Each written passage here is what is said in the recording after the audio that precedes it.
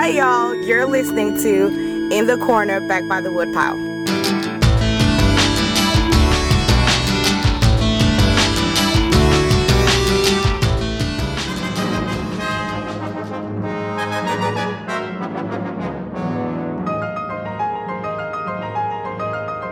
I'm Spun Counter Guy. Thanks for stopping by. Henry Clay was an American statesman of the 1800s that was so vital to the survival of the Republic that it was assumed by many in his own time that the man would at some point become president. But as of this recording, we have yet to have a President Clay. So who was this man largely forgotten that the whole world might owe much to? To help us answer that question is Dr. Jason Stevens, a professor of history and political science at Ashland University in Ashland, Ohio.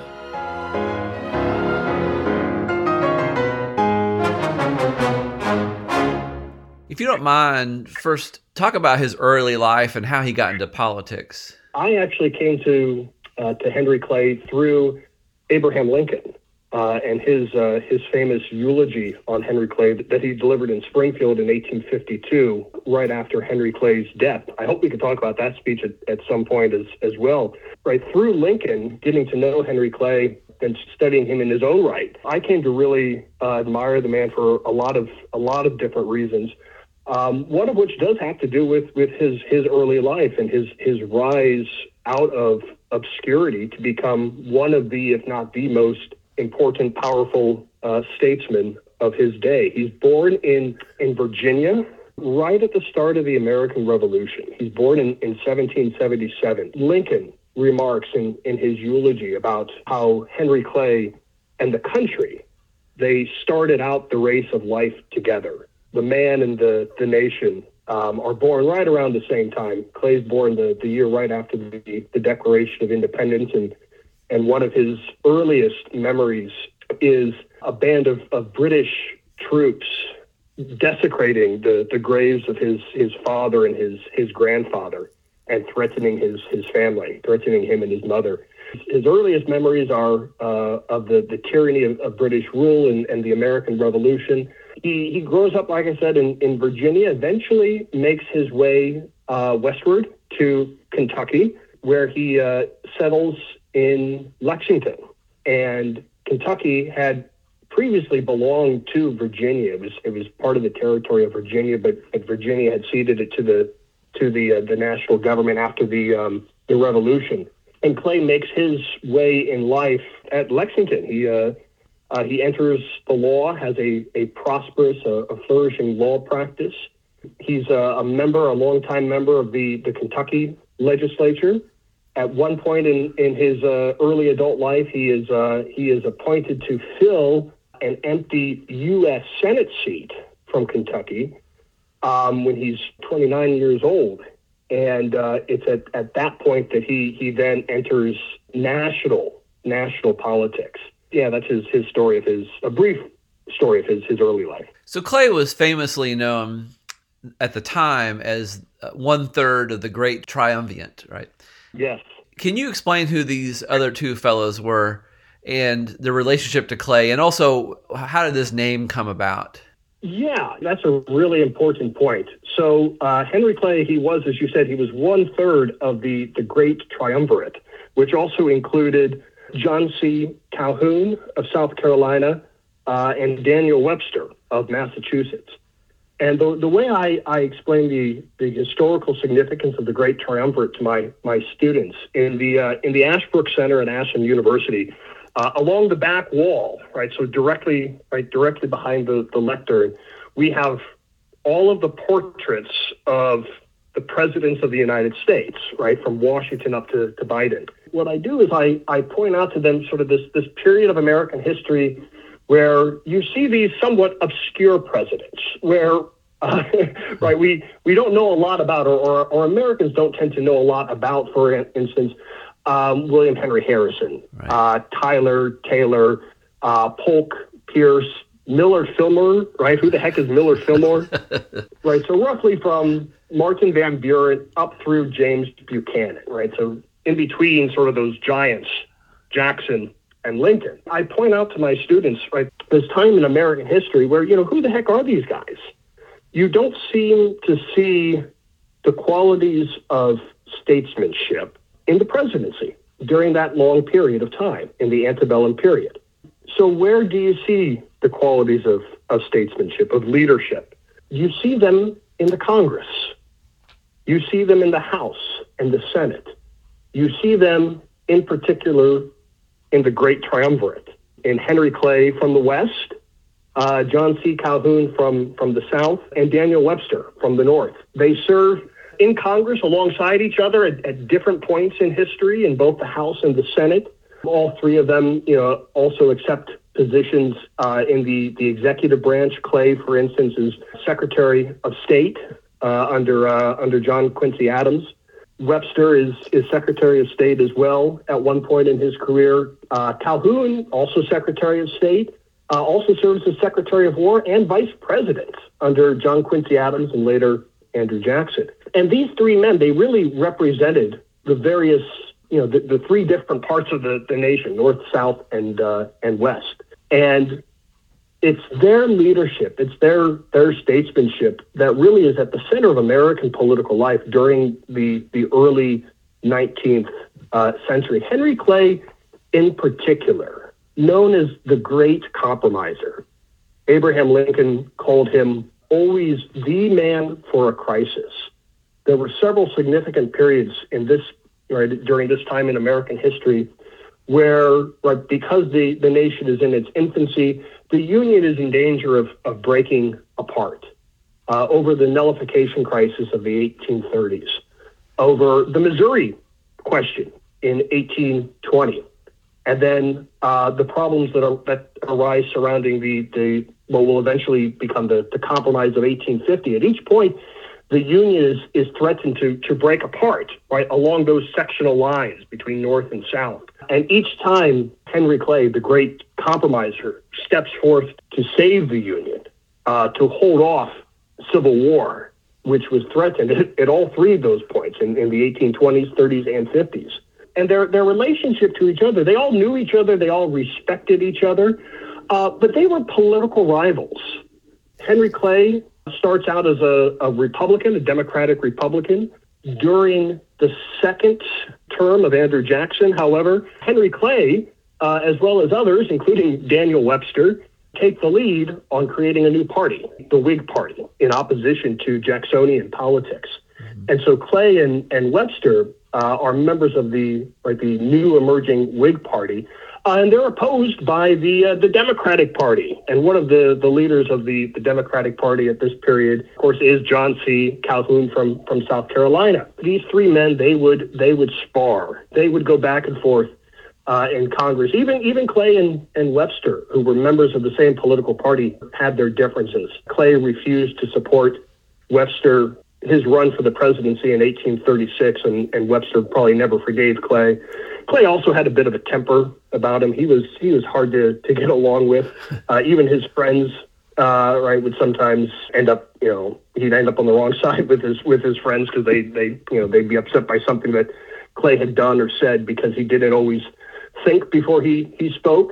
And Calhoun in particular, who had a fundamentally different understanding of the most prominent issues of the day than the other members of the Great Triumvirate, than Clay and Webster, particularly in regards to the question of union and the question of slavery.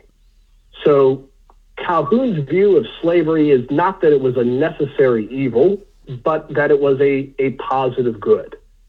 And in regards to the Union, Clay thought that the Union was all well and good. In fact, he started out his career, Calhoun did, as a nationalist, but he soon developed into one of the most fiercest advocates for the states' rights theory, that the states had created the Union and therefore the states had the right to leave the Union. More than any other individual, the theories, the political philosophy of Henry Clay was responsible for the arguments used a decade after his death by the Southern secessionists in 1860 and 1861 to justify secession and the coming of civil war. So there was, I think, a lot of severe disagreement among these three men, but they were, at the same time, I think they respected each other's talents and qualities. In 1850 14, we took a little trip along with Colonel Jackson down the mighty Mississippi.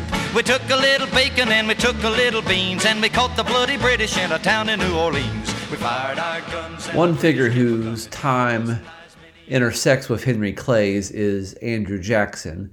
And it seems like no one has a real subtle opinion of the guy. Either they see him as a hero in the sense that he led the Battle of New Orleans to victory, and also that he was an advocate for a stronger democracy, in that at least he's given credit for helping men who didn't have property the right to vote. On the other side of that, he's seen as a villain, especially because of his treatment of Native Americans and his advocacy of slavery. What did Clay think of Andrew Jackson? Yeah, that's a great question.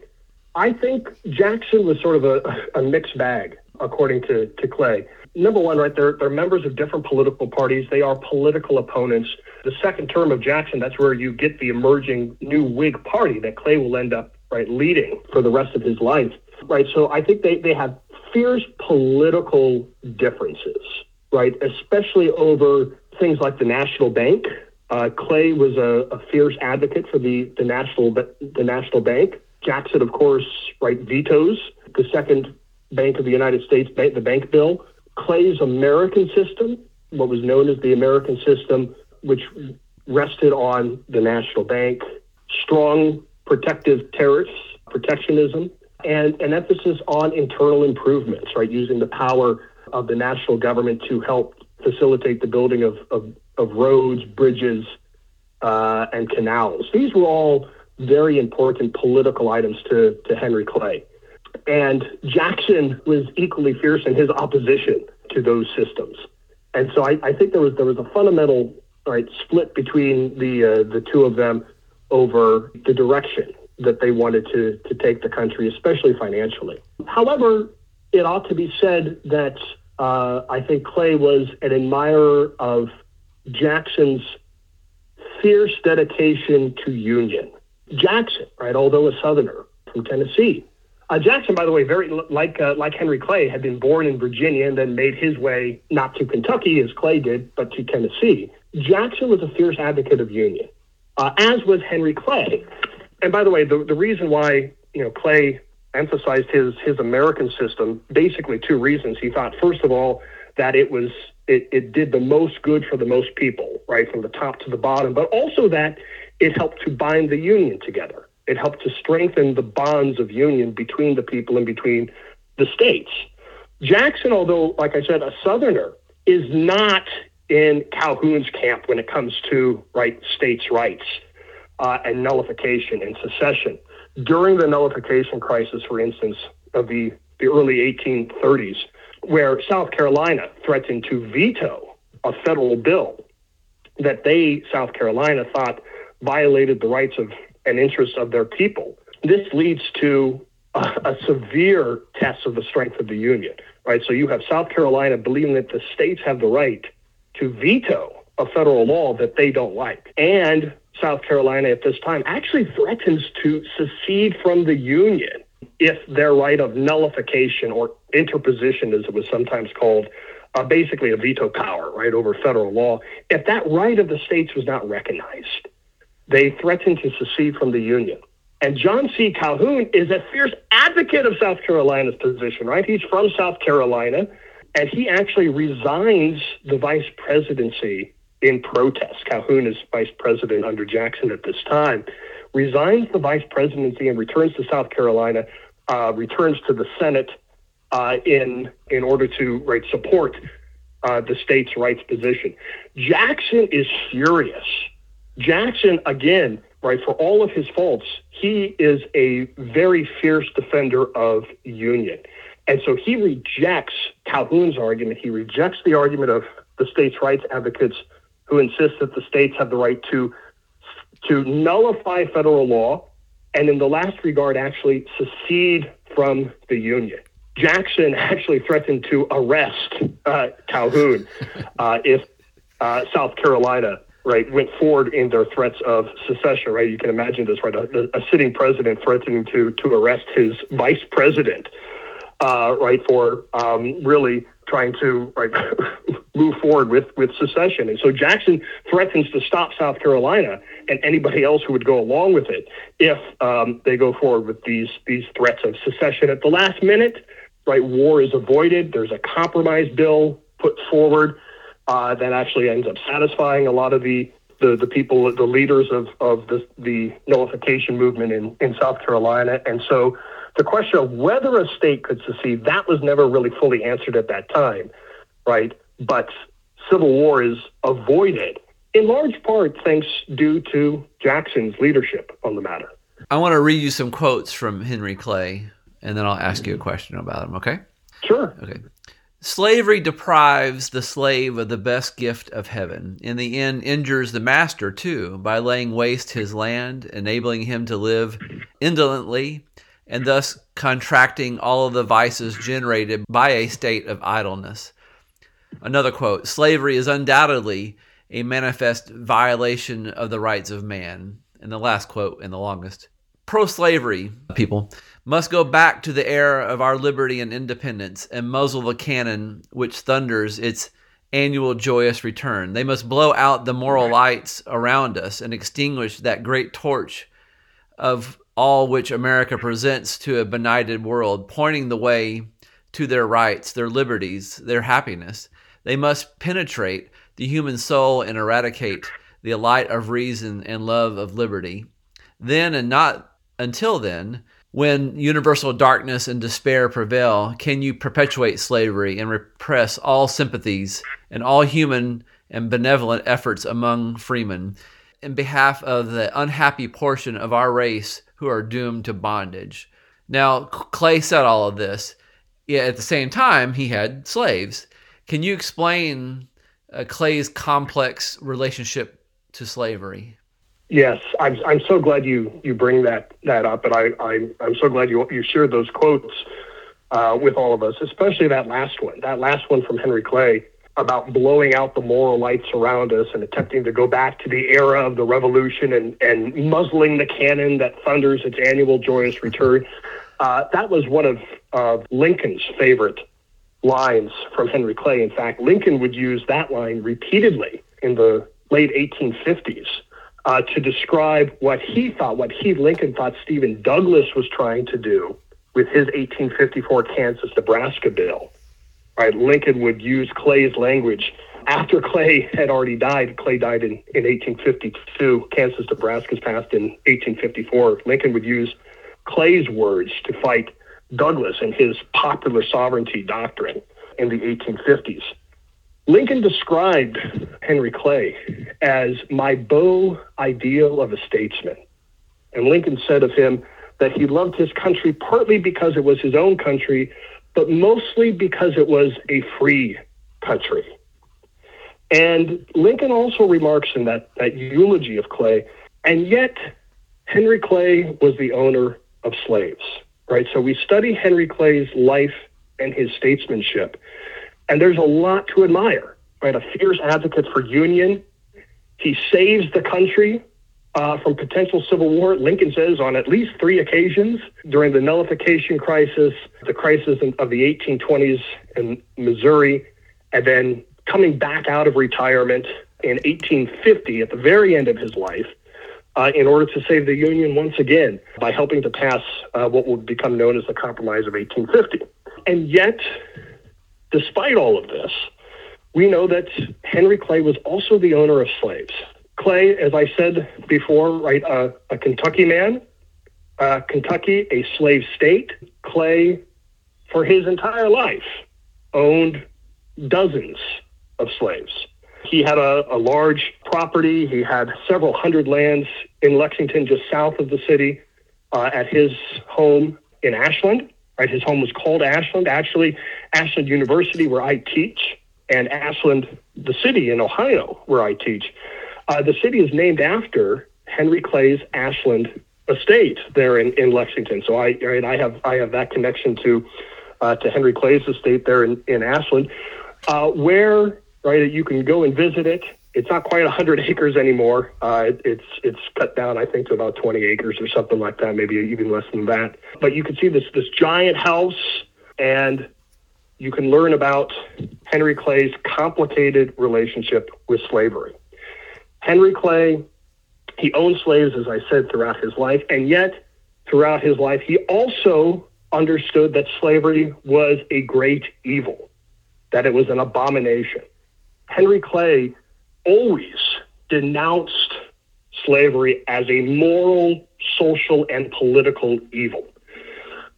He was a fierce advocate of gradual emancipation, of compensated emancipation in Kentucky. Right, he supported measures for gradual emancipation in Kentucky, which never passed. He was also a member of the American Colonialization Society, and at the time of his death in 1852, the president. So Henry Clay supported colonization.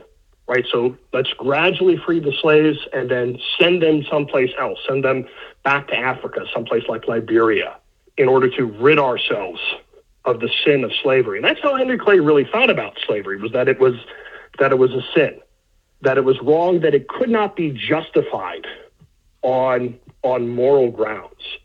Right, so then why does Clay continue to own slaves?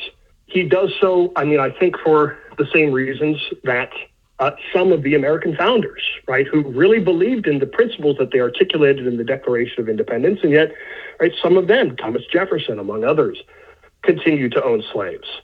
It's not that they didn't see the tension between their actions and their principles. They certainly did, that their actions failed to live up to their own principles. But Jefferson, like Henry Clay, wouldn't try to justify slavery on moral grounds, but simply say, it's in my self-interest to own slaves, because I am financially better off with them than without them. I may end up, in Jefferson's case especially, he would have ended up being, completely poor and bankrupt if he had freed his slaves.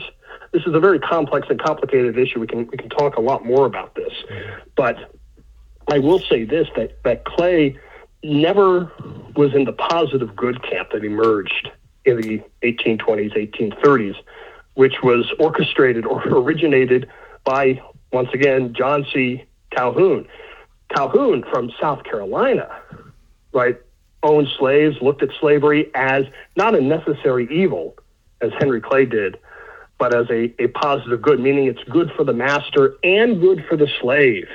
And there's no reason for the South to have to apologize for slavery, because it's actually a good thing, both for the master and the slave. You notice in that one of those quotes you read from Henry Clay, Clay's view was that, no, slavery is bad, not just for the slave, but slavery is also bad for the master. Because Clay believed, slavery teaches human beings how to be tyrants. And there are very few of us who are sort of natural tyrants. But slavery ends up making some very good men do very bad things. And Clay thoroughly believed that there was no possibility to justify slavery. And yet he continues to own slaves because, again, it's economically profitable for him. And at the end of his life, he does, in his will, he does not free his slaves immediately, but he provides for their he has this part of his will where he says, any slaves born after this date, by the time they reach this age, they will be free. All of that became a moot point with the coming of the Civil War and the passage of the 13th Amendment in 1865. All my life, I've been making it all my life. White folks taking it this old hard. They just breaking it and got a thing to show for what I've done. But things get brighter, loads get lighter. I'll keep plugging away. So even though he was, we could say, against slavery morally and was looking ahead to, thought eventually America needed to get rid of it, at the same time, he wasn't a fan of abolitionists who were, to make the fine point, they wanted to outlaw slavery immediately, as soon as possible. They didn't see that any good could come from gradualness. So talk about why he felt that abolitionists were not helpful. Yeah, that's a great question, right? So the abolitionist movement in the North, Clay thought was also a threat to the maintenance of union, like slavery itself was, that the abolitionists would be content to destroy the Union and the Constitution if it meant the immediate abolition of slavery. So you have, right during this period, you have, William Lloyd Garrison, for example, who would start every speech by burning a copy of the Constitution, right, and saying, to hell with the Union. Yeah. We don't need the Union, right? There is no union with slaveholders. No compromise with slavery, Garrison and the abolitionists crying. That was not Clay. And by the way, it wasn't Lincoln either. Clay's view was that the Union was worth preserving. It was worth preserving so long as we maintained, right, that principle that all men are created equal.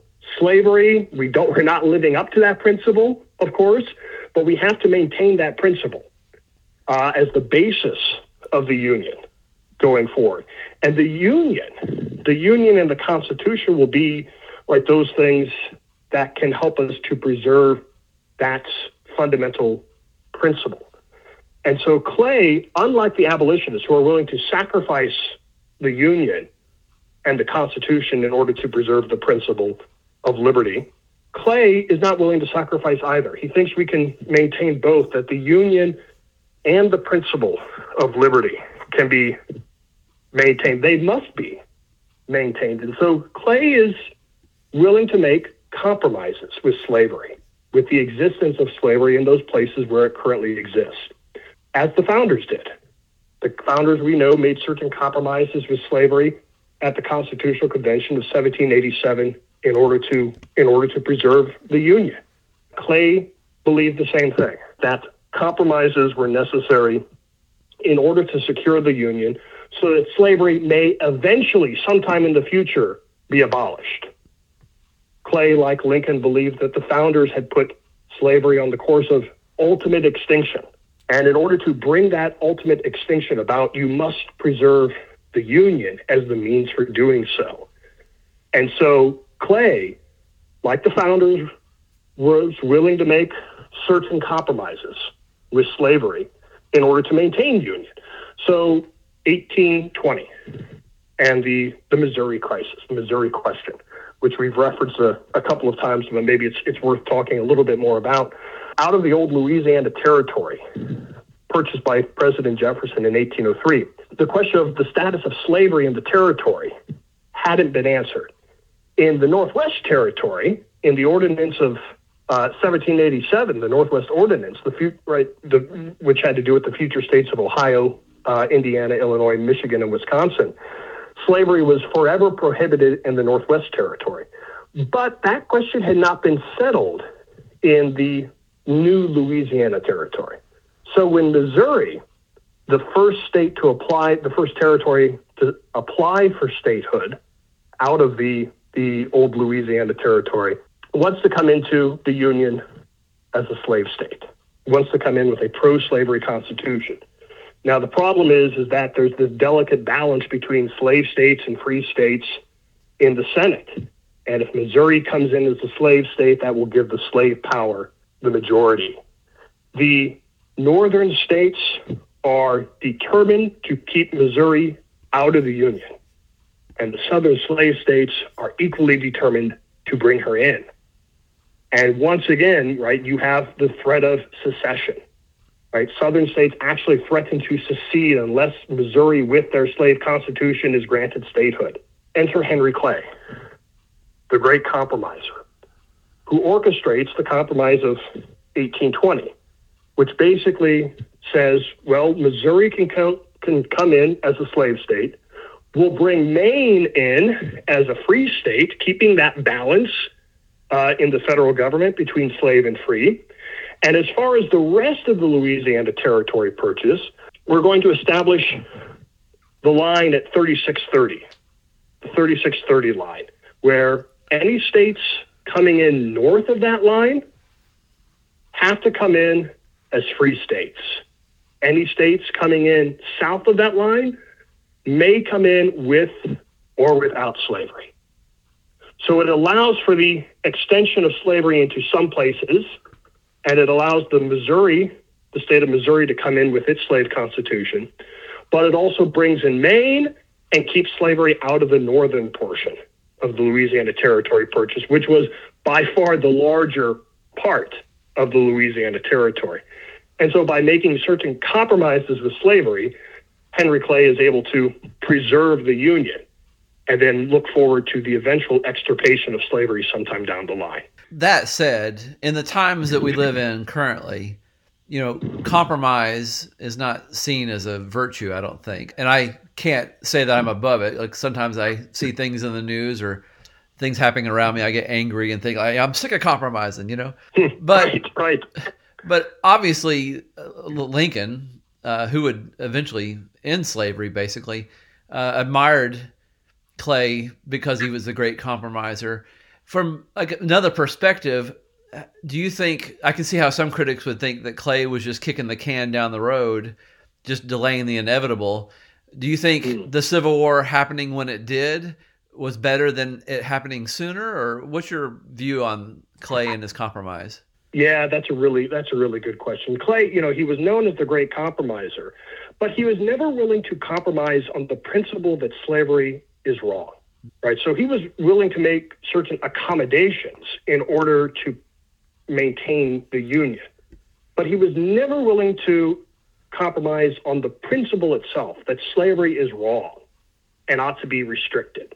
That was, by the way, the same policy of Lincoln, who was willing to make certain compromises with slavery, allowing it to remain where it existed, but preventing its spread into the territories in order to preserve union between North and South. And in regards to your question on the Civil War, yeah, that's really interesting. I don't know. I'm not very good at these sort of what if questions of American history, but my inclination is to think that if Civil War had come earlier, we were very close to Civil War in 1820. We were very close to, even closer to Civil War, I would argue, in 1850, when Clay returns to Washington, comes out of retirement to help establish the Compromise of 1850. Without Henry Clay, you probably have disunion in 1820 or 1850. And I think that, especially in 1850, it's more likely that the South would have been successful, would have won their independence in 1850 if Civil War happened then, because for several reasons. One, the industrial capacity of the North, would grow significantly during the period of 1850 to 1860, which was absolutely essential for the North's victory in the Civil War in the 1860s, which would have been much less certain in 1850 given their industrial limitations at that time. But also, if Civil War happened in 1850, you would not have had Abraham Lincoln at the head of the federal government, whose statesmanship is absolutely essential to winning the Civil War in the 1860s. Clay, by putting off Civil War in the 1850s, gave the nation another 10 years to find Abraham Lincoln. Wow, that's great. We will sing one song for my old Kentucky home, for my old Kentucky home far away.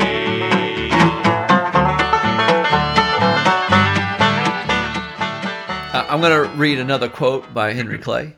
The greatest torch of all which America presents to a benighted world, pointing the way to their rights, their liberties, and their happiness. This is a partial quote, of course, but that sounds a whole lot like when Lincoln talked about that America was the last best hope of earth. Yes. So you've already alluded to Lincoln being very influenced by Clay. Do you mind talking about how Clay still could see that America was a good place in spite of its problems, and how Lincoln shared that view as well? Yes, absolutely. Another really, really good question. I was reading with my students the other day Lincoln's Gettysburg Address, and of course he ends the address by talking about that government of the people, by the people, for the people, shall not perish from the earth. And I tell my students, I didn't really, I think, fully appreciate what Lincoln was saying there, when I first read the Gettysburg Address, when I was first studying it as an undergrad, because he ends with, pronouncement of earth, right? It's not just about saving government of, by, and for the people in the here and now for ourselves, for America, but for the earth, for all people everywhere. If we lose self-government here, we lose it for all time. And so you Americans, Lincoln is telling his audience, you hold in your hands the destiny of not just your nation, but of mankind. Very similar to what he said in his second annual message at the very end, at which you quoted, that we shall nobly save or meanly lose the last best hope of earth. That's the preservation, the maintenance of self-government in America wasn't just about for the happiness of Americans and our posterity, but for the happiness of the rest of the world, for all coming time. And that is because of that principle of liberty to all, that principle that all men are created equal. As James Madison said in Federalist number 39, right, we base all our political experiments on the capacity of mankind for self-government. America is the first nation in the history of the world founded upon the principle that all men are created equal. If we can't maintain that, if we destroy ourselves through civil war, if it turns out we cannot found a government and furthermore maintain a government based on that principle, then self-government is a pipe dream. And we prove to the world that human beings actually, can't govern themselves without destroying themselves in the process. In order to maintain that inestimable jewel, right, we've got to maintain this government. That was Clay's view. And that's why, right, he was always, as Lincoln said, the man for a crisis.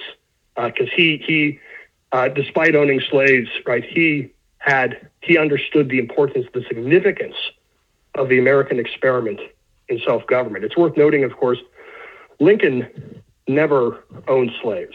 Lincoln said, here's my idea of democracy. As I would never be a slave, so I would never be a master. That expresses my idea of democracy. Anything that departs from that is not democracy. And so Lincoln learned an awful lot from Henry Clay, but I also think Lincoln, right, improved a lot on some of Clay's deficiencies. Where Clay went wrong, I think Lincoln, right, provides the remedy, the correction. I'll add to what you and Clay and Lincoln said. I can attest, having lived outside of the United States, that there are a lot of people are nervous when America seems to lose its way as far as guaranteeing like liberty and rights for its own people. It's something that almost sounds like a uber patriotic person might make up, but it's actually true that a lot of political dissidents, people in countries where they're oppressed, they do look to the United States and maybe a few other countries as well as beacons. Yes. Lincoln, that was one of the reasons Lincoln said that he hated slavery. He says, I hate it in part because it allows the other countries of the world to taunt us as hypocrites. And American history, really, I think our whole history, has always been the story of the attempt to try to live up to our own principles. Mm-hmm. Have we ever perfectly lived up to those principles? No. But I think that the history of the United States shows the struggle and the progress we've made as one people, as Jefferson put it in the Declaration of Independence. The history of this one people shows the struggle and the progress to fully live up to those principles. That, right, has always been the story of America, and Henry Clay is an essential part, absolutely essential part of that great American story. I love you just like Lincoln loved the old red, white, and blue. He gave his life for the dear old flag, and I give my life for you. I'm going to end it by reading a quote. This is Lincoln talking about Clay. This is, I believe, from the eulogy that you spoke about. And you're welcome to comment on it or say nothing. It's up to you, okay?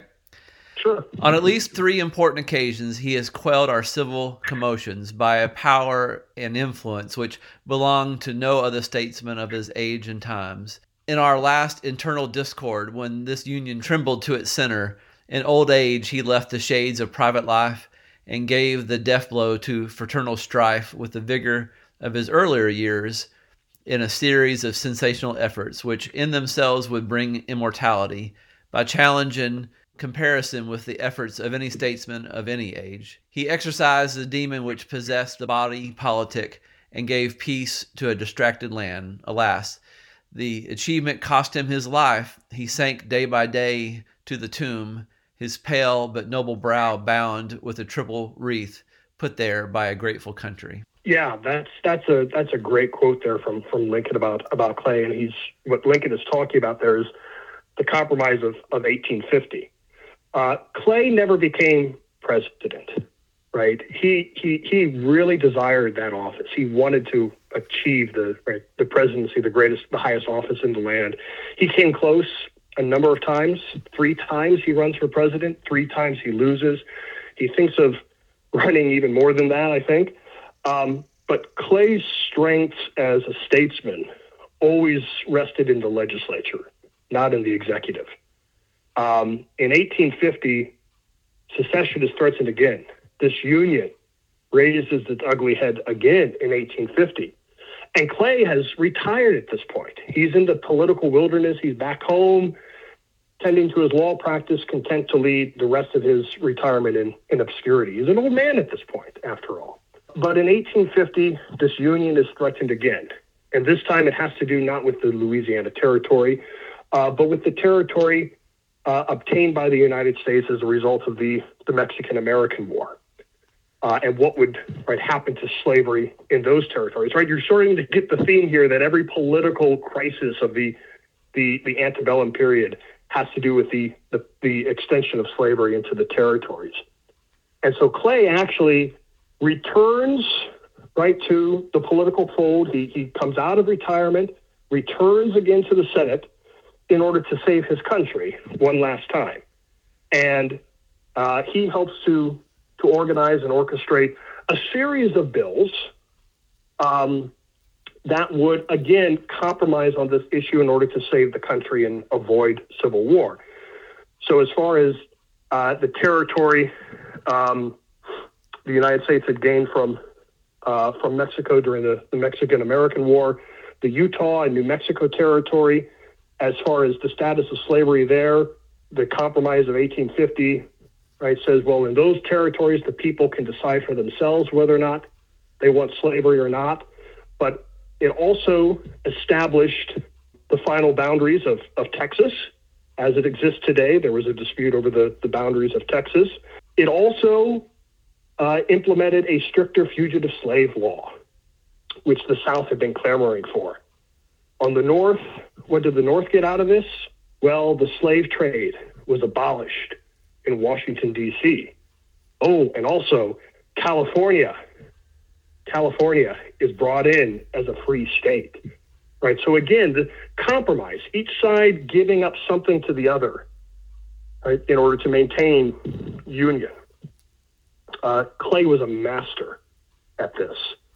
And his loss in 1852, Lincoln, and in fact much of the rest of the country, saw as a great loss to the country, because now the question is, well, now who's going to step forward to save us next time?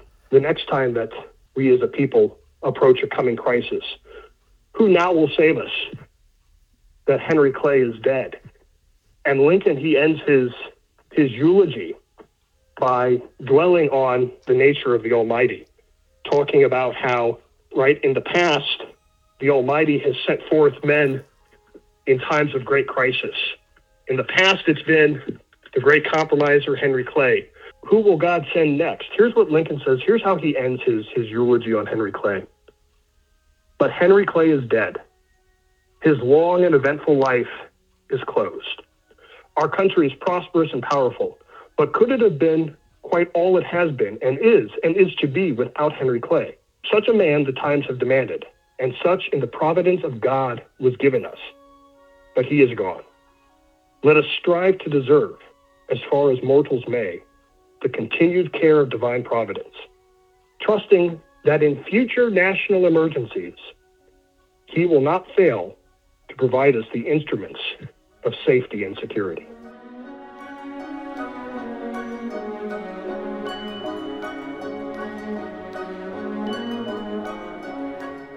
If you're still in an American history mood, you might give In the Corner Back by the Woodpile episode 231 a listen, where Vanderbilt University's R.J.M. Blackett talks about his book Making Freedom, the Underground Railroad and the Politics of Slavery. And there's also 172, where June Baer of the Lexington Historical Society relays for us the epic story where seemingly ordinary soldiers, farmers, radicals, and businessmen were thrown into the extraordinary circumstances that would become the first shots fired in the American Revolution. In the Corner Back by the Woodpile is produced by A Closet, a Pocket, and a Suitcase. You can listen to this podcast on iTunes, Stitcher, or podbean.com. If you'd like to send us some hate mail, you can email us at spuncounterguy@hotmail.com. See ya, and I wouldn't want to be ya.